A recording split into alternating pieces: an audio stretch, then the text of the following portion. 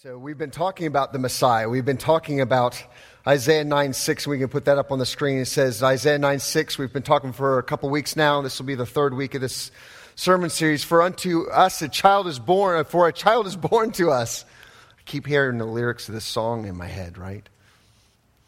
For a child is born to us, a son is given to us, and he will be called Wonderful Counselor, Mighty God, Everlasting Father, Prince of Peace. These four royal titles are given to this son that is promised, the Messiah. Christians have claimed from their beginnings that Jesus is the Messiah, the Hebrew word for the Greek word that we know as Christ. It is not Jesus' last name. It's a title, function, and office. It's foretold in the Hebrew Scriptures, Jesus did not replace, nor did he deny the expectations of the foretold Messiah. He fulfilled them. That is important, that he fulfilled the promises that were promised, they're prophesied rather, in the Old Testament, such as this verse that we just read, Isaiah 9:6. Last 2 weeks we talked about the wonderful counselor. First week was about the wonderful counselor. Christ the Messiah is the living embodiment of extraordinary wisdom. He is our wonderful counselor. Mighty God is the second week last week, and we talked about Jesus, the Messiah, did just as God does. By his power and might, he healed the sick and infirm. He forgave sins, and he set free those captive in bondage. Jesus, the Messiah, is our mighty God.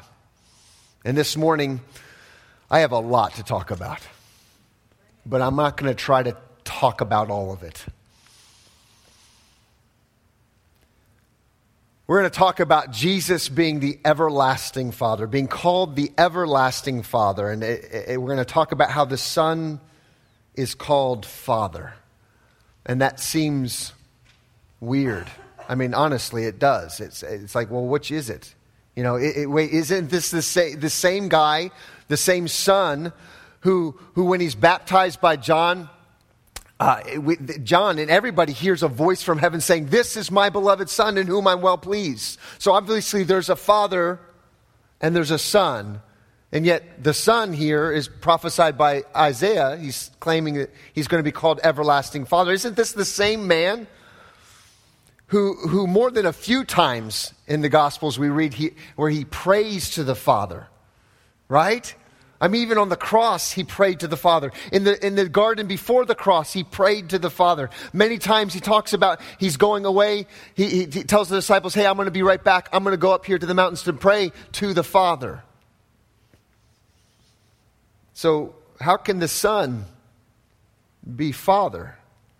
Did Isaiah make a mistake with this prophecy that we read in Isaiah 9:6? Did Jesus not fulfill this prophetic messianic announcement? Is this a screw up in the Bible? Oops. It's a paradox. And paradox does not mean it's a falsehood. Paradox does not mean contradiction, period. I'm going to put this up on the screen. It says, a paradox is a seemingly absurd or self-contradictory statement. Seemingly absurd, seemingly self-contradictory statement or proposition that when investigated or explained may prove to be well-founded or true. So even though there seems like there's this wait, that's a mistake. It may not be a mistake. So let's explore that a little bit. Let's go back to Isaiah 9. Let's read verse 1 through 3 and then jump down to verse 6. It says in verse 1, "Nevertheless, that time of darkness and despair will not go on forever. The land of Zebulun and Naphtali will be humbled, but there will be a time in the future when Galilee of the Gentiles, which lies along the road that runs between the Jordan and the sea, will be filled with glory. And the people who walk in darkness will see great light. For those who live in a land of deep darkness, a light will shine." Verse 3, remember this phrase, "You will enlarge the nation of Israel." Remember that phrase. "And its people will rejoice." Let's jump down to verse 6. "For a child is born to us, a son is given to us. The government will rest on his shoulders, and he will be called Wonderful, Counselor, Mighty God, Everlasting Father, Prince of Peace." Let's talk about what a father does. Quite simply, a father creates, doesn't he? He's not a father unless he has kids. So he creates family, he creates. And a father in the family, where his responsibility is to guide, guard, and govern. To guide, guard, and govern. So he has basically 4 responsibilities. You could say, well, there's more to it than that. Yeah, there's more to it than that, sure. But I'm not going to spell everything out this morning. I don't have time to spell everything out. So basically, in essence, though, a father first creates a family. And then he guides, guards, and governs. So how is God a father? In the ancient world, the father was seen as a final supervisor and supporter of family life. It is understandable that God was and is seen as the supreme father and creator of all that is. I mean, we read Genesis, right? In the beginning, God. And then he goes through and he tells the story of that creation, the beautiful creation of everything, all that is, right?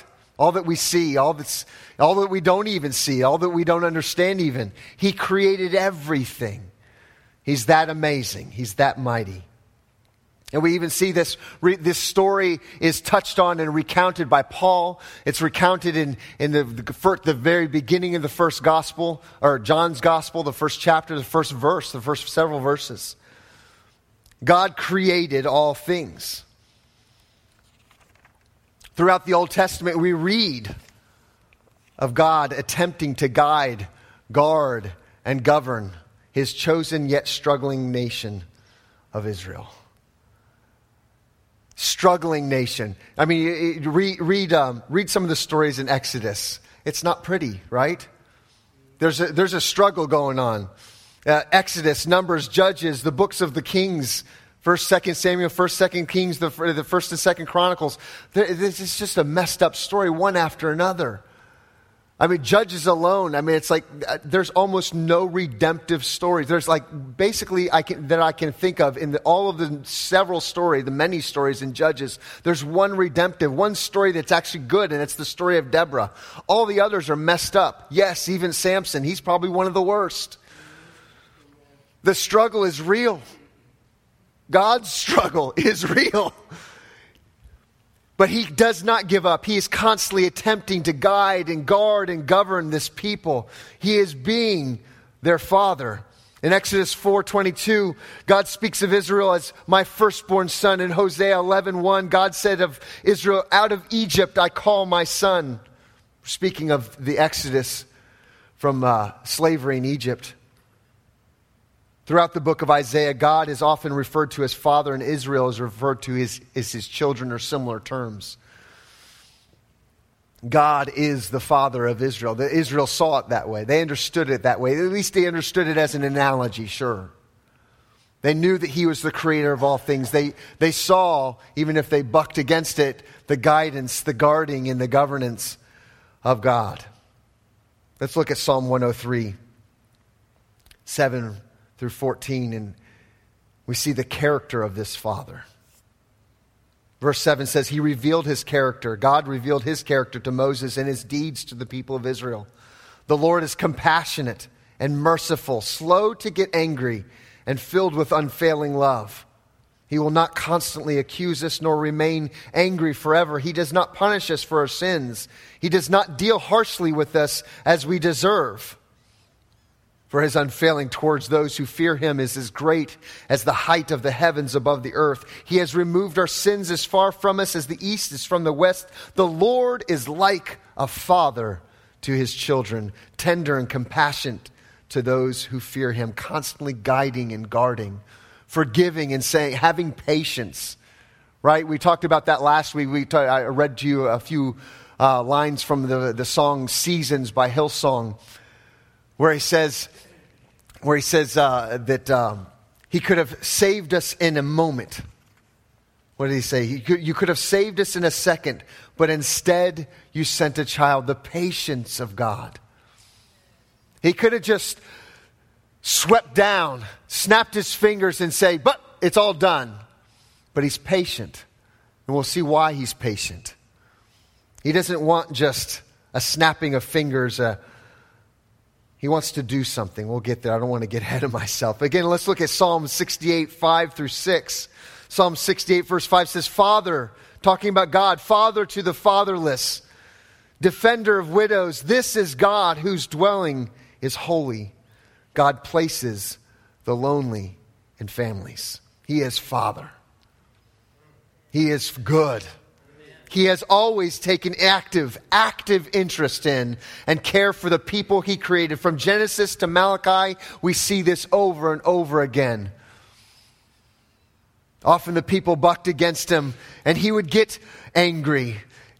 But His anger was not hatred. His anger was not, I'm going to kill them all. His anger is because He's so pleading for them to do the right thing. So pleading for them to follow His guidance, guarding in His governance. And in the Gospels, we see Jesus often refer to God as Father. And the Jewish leaders and others around were not confused. They knew He was speaking of God. So how can Jesus... So God is Father. We accept that, sure, right? So how can Jesus, God's only begotten Son, as we read in John 3:16, be called everlasting Father? Let's talk about this idea of the Trinity. Father, Son, and Holy Spirit. I've got to start there. Because if you don't see that, then the paradox becomes impassable. It becomes contradiction, period. But if you understand that our God is Father, Son, and Holy Spirit, it begins to turn things.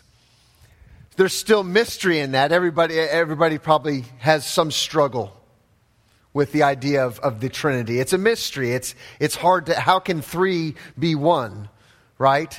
They are three. Are they really just, I don't want to get into this because, man, you get all sorts of things. I can get a lot of theological terms out here that will mess your mind up. There's a thing called modality where, you see I'm doing it already. Modality where the Father, Son, and Spirit are three beings, separate beings. But really what they are is just three revelations or three manifestations of God. Well, that's called modality, and that was deemed heresy by one of the councils. I don't remember which one it was now. I'm sorry, I can't remember everything. So we could go through all those things, and we're not going to. I promise, because otherwise we're going to run out of time. And you probably don't want to hear about it anyway. The Father and Son, I'll simplify it by saying this. The Father and Son do not have opposing agendas. They do not have opposing opinions. The Father, there's a somewhat popular, and I think we addressed it a few months ago. There's a somewhat popular doctrine, theology, that God is angry and God hates sin, which He does. But He hates sin so much that He looks down upon us humans as wicked, depraved, evil. And so He sent His Son to basically save us from the wrath of God. And that is such a distortion of Scripture. That is not, that plays into, that basically starts to chisel away at the oneness of God the Father, God the Son, and God the Holy Spirit. That oneness then becomes, it's almost like Jesus is fighting God the Father on our behalf. And that does not fly with anything in the Scriptures. So what is that wrath? Well, let me just give you a spoiler alert. The wrath of God is not against you and you. It's against the sin. It's against the sin and the death. That's what His wrath was against. That is His enemy. Paul even talks about it. I'm getting way off subject here. But Paul even talks about in Corinthians, I get excited about this part. He talks about death being the final enemy. Yes, He defeated sin and death. The sting, oh death, where is your sting? It's gone. Does it still sting? Yes. But God's not done yet. I need to get back to my notes, or I'm going to get off this. So let's see what Jesus said. Let's see what Jesus said about Him and the Father. So in John chapter 5, at the beginning of John chapter 5, we see Jesus approach, there's this pool of water at Bethesda. And I think it's something about 5 porches. I can't remember what it is. But basically, so there's all these people that are gathered around this pool waiting to get healed. And I'm going to summarize the story. He sees this one man who's been sick, and he's obviously been laying there for a long time. And he goes up to the man and says, "Hey, why aren't you getting up and getting in the water? Because they're supposed to be like healing something or other in the water. Why aren't you getting up? He says, well, I don't have anybody to help me. And so he just simply looks at the man and says, pick up your mat, because he's laying on this mat. Pick up your mat and walk. This man couldn't walk. He was sick. He was lame. He couldn't do anything. So the man just goes, okay. Picks up his mat and walks. Healed. Well. Saved. Completely healed. This was on the Sabbath, by the way. So I'm giving you that background so that when we get to verse 16, which we're going to see now. So the Jewish leaders began harassing Jesus for breaking the Sabbath rules. The Sabbath rules, a little side note. Picking up the mat was work. And you weren't supposed to work on Sabbath. Yeah, that's how picky they were. So the Jewish leaders began harassing Jesus for breaking the Sabbath rules. But Jesus replied, my Father is always working, and so am I. So the Jewish leaders tried all the harder to find a way to kill him. For he not only broke the Sabbath, he called God his Father, thereby making himself equal with God. How dare he? So Jesus explained, I tell you the truth, the Son can do nothing by himself. He does only what he sees the Father doing. There's no opposing agenda. Whatever the Father does, the Son also does. Let's jump to John 14, verses 1 through 10. Let's read this. It says, don't let your hearts be troubled. This is in the middle of a big, long, and probably one of my favorite passages of Scripture. Starts at about middle way of chapter 13 and goes all the way through 15, maybe even into 16. It's this big, long sermon, the final sermon of Jesus to his disciples. He says, don't let your hearts be troubled. Trust in God. Trust also in me. There's more than enough room in my Father's home. If this were not so, why would I have told you that I'm going to prepare a place for you? When everything is ready, I will come and get you, so that you will always be with me where I am. And you know the way where I'm going. I love that. He says, you know the way where I'm going. And verse 5 is Thomas. Poor Thomas. No, we don't know, Lord. We have no idea where you're going. So how can we know the way? Jesus told him, I am the way, the truth, and the life. No one can come to the Father except through me. If you had really known me, you would know who my Father is. From now on, you do know him and have seen him. Philip says, poor Philip. This is why I said last week that I'm going to kind of spoil the rest of this, but Thomas, we see that poor doubting Thomas, he's the first one of the disciples that truly got it. When he said, my Lord and my God, when he saw the risen Savior, he saw the wounds, he touched him with his own hands. He went, oh my goodness, you're bigger than we even thought. They always came up short. This is an example. Say, we don't know the way. Oh, I am the way. You've seen me, you've seen the Father. Oh, I'm getting ahead of myself. Philip said, Lord, show us the Father, and we will be satisfied. He just tried to kind of explain that. And Philip just doesn't get it. They just keep coming up inadequate in their understanding of who Jesus is. Jesus replied, have I been with you all this time, Philip, and you still don't know who I am? Anyone who has seen me has seen the Father. Other translations of the Scriptures, other English translations, if you've seen me, you've seen the Father. So why are you asking me to show him to you? Don't you believe that I am in the Father and the Father is in me? The words I speak are not my own, but my Father who lives in me does his work through me. Yes, there is, and I don't want to get into all the mind-blowingness of the Trinity right now, but there is a separate entity of the Father. Yes, there is a separate entity of the Son. But they are in such agreement. They are such giving and taking. They are such perfect embodiments of what it is to love one another and give and submit to one another that they're one. If you've seen Jesus, you've seen the Father. You want to know what God the Father is like? You look at Jesus. Any other portrayal of God as an angry Zeus ready with lightning to bolt you, ready to burn you and to get you. That's not, do you see Jesus doing that?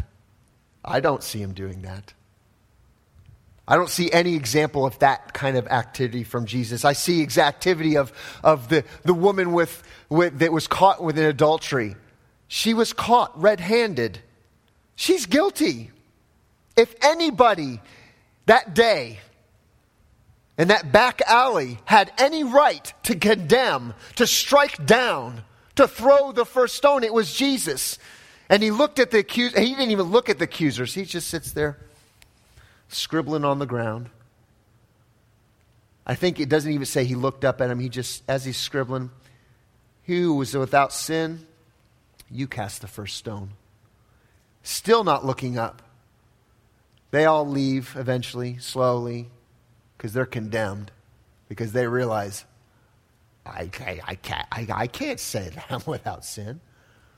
Finally, he looks up at the woman and almost feigns dumbness. Woman, where are your accusers?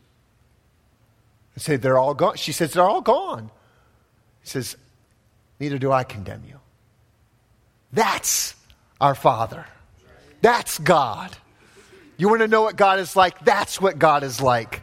Always forgiving. Like we read in Psalm 103, he's quick, he's slow to anger, quick in mercy. What beauty, what wonderfulness.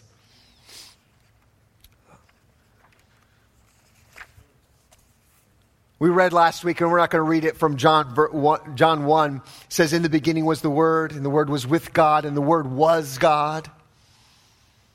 I want to put this one phrase up there that I put up last week. The one and only true God of the universe reveals himself and communicates to humanity through Jesus, the Word. I'm going to read it one more time. Let it sink in. The one and only true God of the universe reveals himself and communicates to humanity through Jesus, the Word.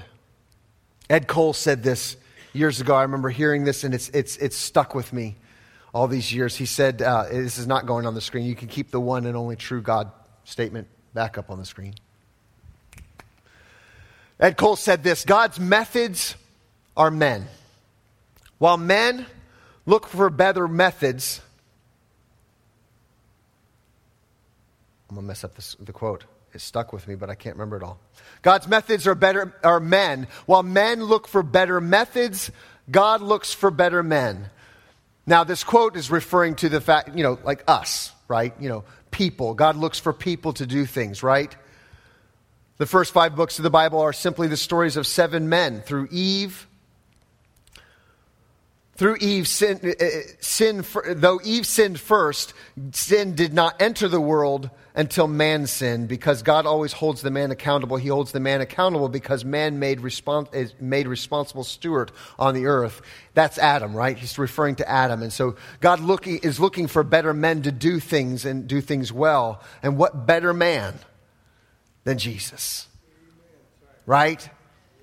The writer of Hebrews, I believe it's Hebrews, and I think even Paul talks about, it refers to Jesus as being the second Adam.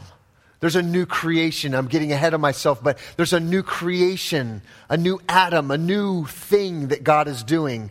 And it's a wonderful thing. God's methods are men. And while men look for better methods, men look for better ways to, just do better. Just follow the 10 Commandments. Just maybe focus on the first 4 today.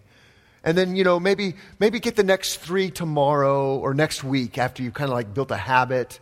And so we look for better methods, but ultimately our righteousness is not found in the doing. Our righteousness is found in the being of Christ in us. Amen. God's methods are men. God's methods are not the snapping of a finger and just magically making you okay. God's method is a man, Jesus Christ. And by that man, we are made righteous. By that man, God does a wonderful new thing. You could have saved us in a second, but yet you sent a child, the man Jesus Christ. And you can read about this wonderful man more. I encourage you, if you haven't read it, read the Gospel of John. Maybe read it all the way through and then go back I know this is asking a lot of you, but maybe go back after you've just read it through slowly, carefully read it through, and then go back and study it. I don't mean just read it again, but study it and listen. Let the words sink in. Let them do something. Let them transform you. It's a beautiful gospel. It really is. So full of great things to learn and grow in the Lord. So when we talk about, let me say this. So when we talk about the Father and Son as separate entities, we must be careful not to separate them out of their perfect union in the Trinity. Even Jesus didn't do that. Even Jesus refused to separate himself from the Father. He realized, he knows, he is one with the Father, so of course he knows that there is a uniqueness, a separateness of these three persons of God, this Trinity. But for Jesus, the Father is in me and I am in the Father. We are one. So if Jesus spoke about the Father this way, we need to speak about and think about God and the Father the same way. One of the ancient creeds of the church was carefully written very early in the history of the church to stop the confusion that was starting to disseminate in some of the churches at the time. So within the first few hundred years of the church, there's even a story. This is holiday appropriate story. There's even a story of a certain Saint Nicholas that was attending the council where this creed was written and formed. A certain Saint Nicholas, right? And there's, I don't know how else to say this. So there's one of the guys there, one of the bishops there was propagating this idea that God created Jesus, that he's a created being like you and me. And basically he refused to go along with, no, that's not what the scriptures teach us. That's not what Jesus taught the apostles. That's not what the apostles taught the people that taught us. So we cannot say that that's good. That's just false. And he just got so upset that he smacked the guy. How's that for jolly old Saint Nick? Ho, ho, ho.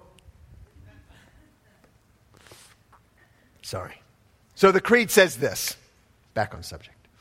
We believe in one God, the Father, the Almighty, maker of heaven and earth, of all that is seen and unseen.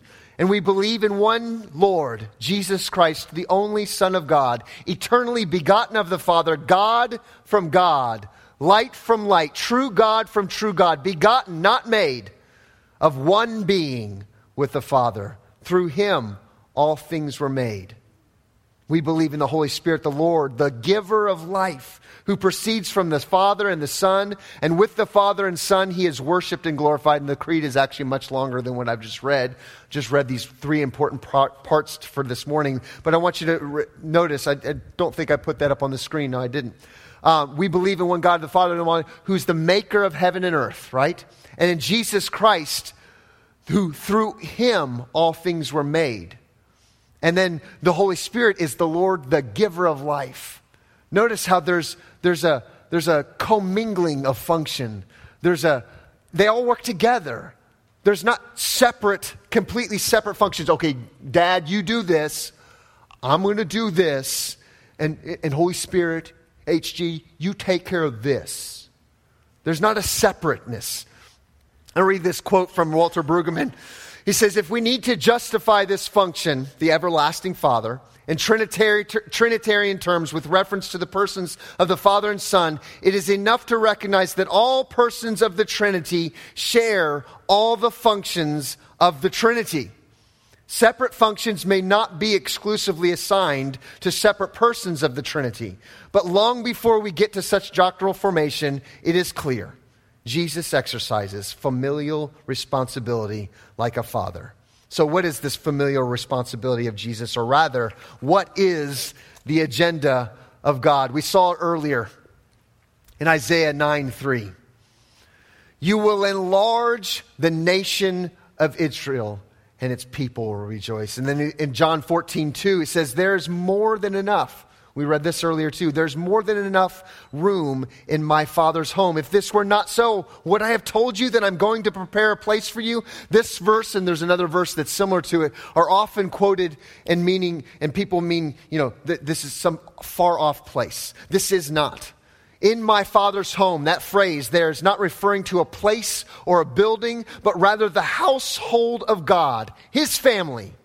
And the place of Jesus was going to prepare is not a room in some mansion. It's not some building for you to boast about in some heavenly realm, but it's our place in God's family. For instance, Paul even referenced this in Ephesians. I don't remember if it's the first or the second chapter where he says, it's in one of Paul's epistles. He says that we are seated together in heavenly places. We are. Not we will be. We are seated together with him. That is the place. That is the place that Jesus went to prepare. The disciples had no clue. They didn't get it when he said this. He's just trying to do his best to reveal these things that, for us, if you really think about it, we get them, I think, to some degree. But even for us, they blow our minds, don't they? I hope they do. These are wonderful. These are awesome things that we get to partake of, that we get to learn and hear. Can you imagine how they felt having no background like we have, no years of learning things, no 2,000 years of the church building doctrine and establishing truth? In my Father's home is not a place or building. It's the household of God, and we get to be a part of that. This is the agenda, the plan of our triune God, to enlarge his family, Jew and Gentile. All of mankind is God's agenda. Not one special group of people or another. Everyone. Everyone. He so hates the division and hostility of humanity that Paul, in Ephesians 2, states that Christ put that division to death on the cross. Let's read that. Ephesians 2 verse 11 says, "Don't forget that you Gentiles used to be outsiders. You were called uncircumcised heathens by the Jews who were proud of their circumcision, even though it affected only their bodies and not their hearts. In those days you were living apart from Christ. You were excluded from citizenship among the people of Israel. You did not know the covenant promises that God had made to them. You lived in this world without God and without hope. But now you have been united with Christ Jesus. Once you were far away from God, but now you have been brought near to him through the blood of Christ." And here's one of the most important parts of this passage. "For Christ himself brought peace to us. He united Jews and Gentiles into one people when in his own body on the cross, he broke down the wall of hostility that separated us. He did this by ending the system of the law with its commandments and regulations. He made peace between Jew and Gentiles, creating in himself one new people." Creating in himself, creating from the two groups. "Together as one body, Christ reconciled both groups to God by means of the death on his cross, and our hostility towards each other was put to death. He brought this good news of peace to you Gentiles who were far from him, and peace to the Jews who were near. And now all of us can come to the Father through the same Holy Spirit because of what Christ has done for us. So now you Gentiles are no longer strangers and foreigners. You are citizens along with all God's holy people. You are members of God's family." Wow. Come on. Wow. That's amazing that we get to be a part of the family of God. What an honor. What a privilege. What an awesome thing.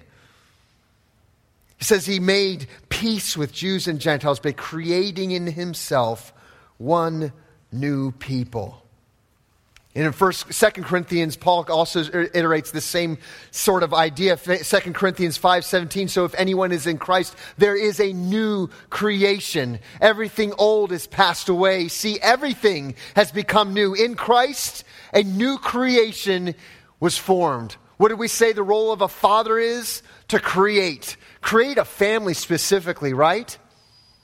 So on the death on the cross, he ended hostility. He put that to death. Not just sin and death itself, but hostility, division. Reconciliation was the role that he played there, creating a new family, the work of a father. Christ the Messiah is the catalyst by which our triune God has enlarged Israel. Like he says in Isaiah 96, he wants to enlarge the family. That's the agenda of God. That's the role of God. His people creating a new family, a family in which everyone is welcome and wanted by our good, good Father. Jesus also fulfills the responsibility of a father to guide, guard, and govern. He left us with this one commandment. He says, a new commandment I give to you. One thing he told us to do, love one another. That alone could guide and guard and govern us for all eternity. He also left us with this Holy Spirit who binds us together as family and leads us daily. You can read about that in Romans 8:15 and 16 and John 14, 16 and 17. Again, I tell you, John, man, that's where the stuff is at. I'm going to leave you a quote as we're starting to wrap up here from Walter Brueggemann. He says, Jesus is in such close identity with the Father that he shares these functions, this creation, the guidance, the guarding, the governance. He shares these functions. His love commandment is to enact the solidarity of the Father, Son, and the community. The everlasting part of it is that the church, over generations, many, many generations, has found the abiding presence of this fatherly God to be grounds for joy, for assurance, and for missional energy. Similar to the way that we've concluded the last two sermons, Jesus invited his followers, not just the disciples of his time, but you and me. He invited his followers to continue in the mission of the family building ways of the Father when he prayed that they be one. John, I'm going to sound like a broken record in the Gospel of John. One of my favorite parts of the Gospel of John is he's praying in the garden. And he prayed for you and me. He says, and I'm not only praying for those that you've given me, but those who will believe on me through them. That's you and me. Jesus prayed and thought of me at that moment. I don't know, that just touches me. He prayed that they be one. And he commanded that we love one another. This is how others know that we are his disciples. Paul wrote in 2 Corinthians 5:18 and 19, he said, all this is from God, who reconciled us to himself through Christ and has given us the ministry of reconciliation. That is, in Christ, God was reconciling the world to himself, not counting their trespasses against them. Sounds like Psalm 103, doesn't it? And entrusting the message of reconciliation to us, God is calling us to be reconciled to him through Christ. And we too are called to reconcile others, both to God and to each other. As Christ is, we saw it last week, as Christ was in the earth, so are we. Please stand.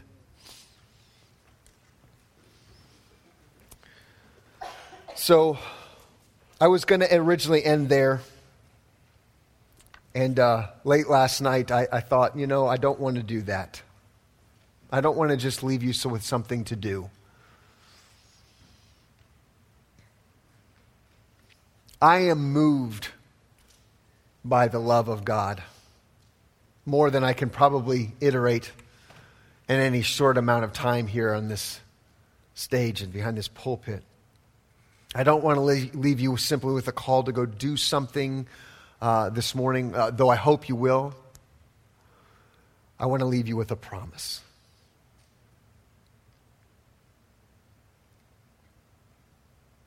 A favorite preacher and a theologian of mine, her name is Fleming Rutledge. She said this. You can put this quote on the screen. It says, the sermon should end with a promise because God's purposes cannot be defeated. That is his promise. So that if we have received the gift of faith, we need to know that God is present in that gift of faith. And even when we think we are losing our faith, God is still there. God is still there. Jesus, the Messiah, everlasting Father, he is. He is still there. When you struggle in faith, he is still there. When you feel rejected, he is there. When you feel alone, yes, he is there. When you hurt because of the wrong that others have done, he's still there. When you feel like you have no hope, no answers, no idea for what's next in your life, He is still there. He is everlasting Father. His love and His faithfulness is reliable. We can trust in Him always. He truly is, as Isaiah said in Isaiah 17:14, he says, He is Emmanuel, God with us forever and always. Let's pray. Father, I thank You. I thank You that You love us so much, that You are truly, as that song says, a good, good Father. You do run after us. You're like that father who's waiting on the porch, looking for the son, not waiting for him to approach him, but seeing him off in a distance. You come running after us, Lord. You love us. Your compassion is matchless. Your love, your grace is amazing. And we just stand in awe of the promise that You, God, are always with us. That You, God, are for us. That You love us, Lord. And we just rest in that promise. And we let that promise soak in and sink in, that we can truly know who we are in You, the righteousness of God in Christ Jesus. Amen. Amen.